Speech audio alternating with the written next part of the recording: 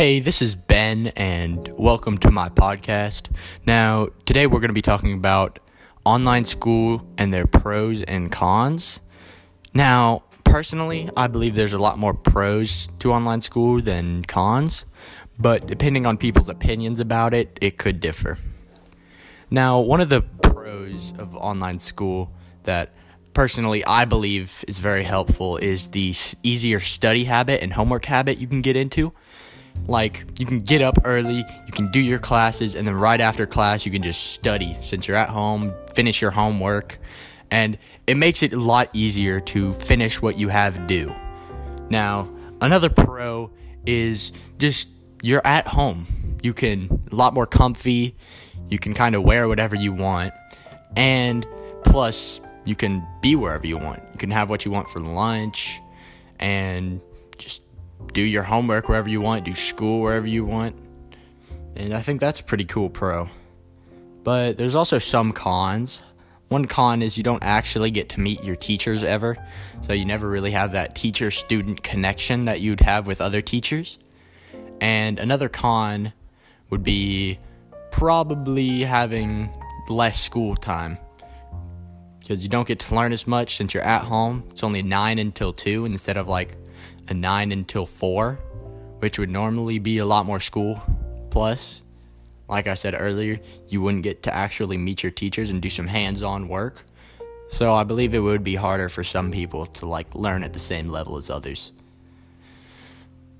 Another pro, I believe, is it's a lot more easy to keep track of everything. So you can keep track of your homework, you can keep track of your study notes, and you can put them exactly where you know they're going to be for the next day. So make it a lot easier to study for homework or a test on the next day.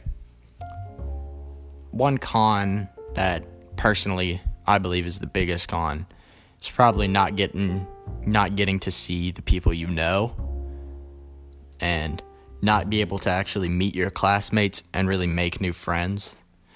Personally, I think that's a big part of school, and it just kind of takes it away if you're online. You're never actually face-to-face with anyone. Another con that only affects some people is just the fact that it's online means new experiences, new tools. It's just all around new, so no one really knows completely what they're doing. So I think that would cause some stress for people, and some people to just kind of be weirded out and not know what to do. One other con is you won't get to get the free school lunch. For some families, people who maybe can't afford to have a great lunch, they would actually look forward to the free school lunch to actually make sure they get something to eat. While if they're at home, maybe they won't have as much to eat, or they won't have the same quality of food to eat. One pro that I think is the biggest pro is just the fact that you can do your work whenever and however you want.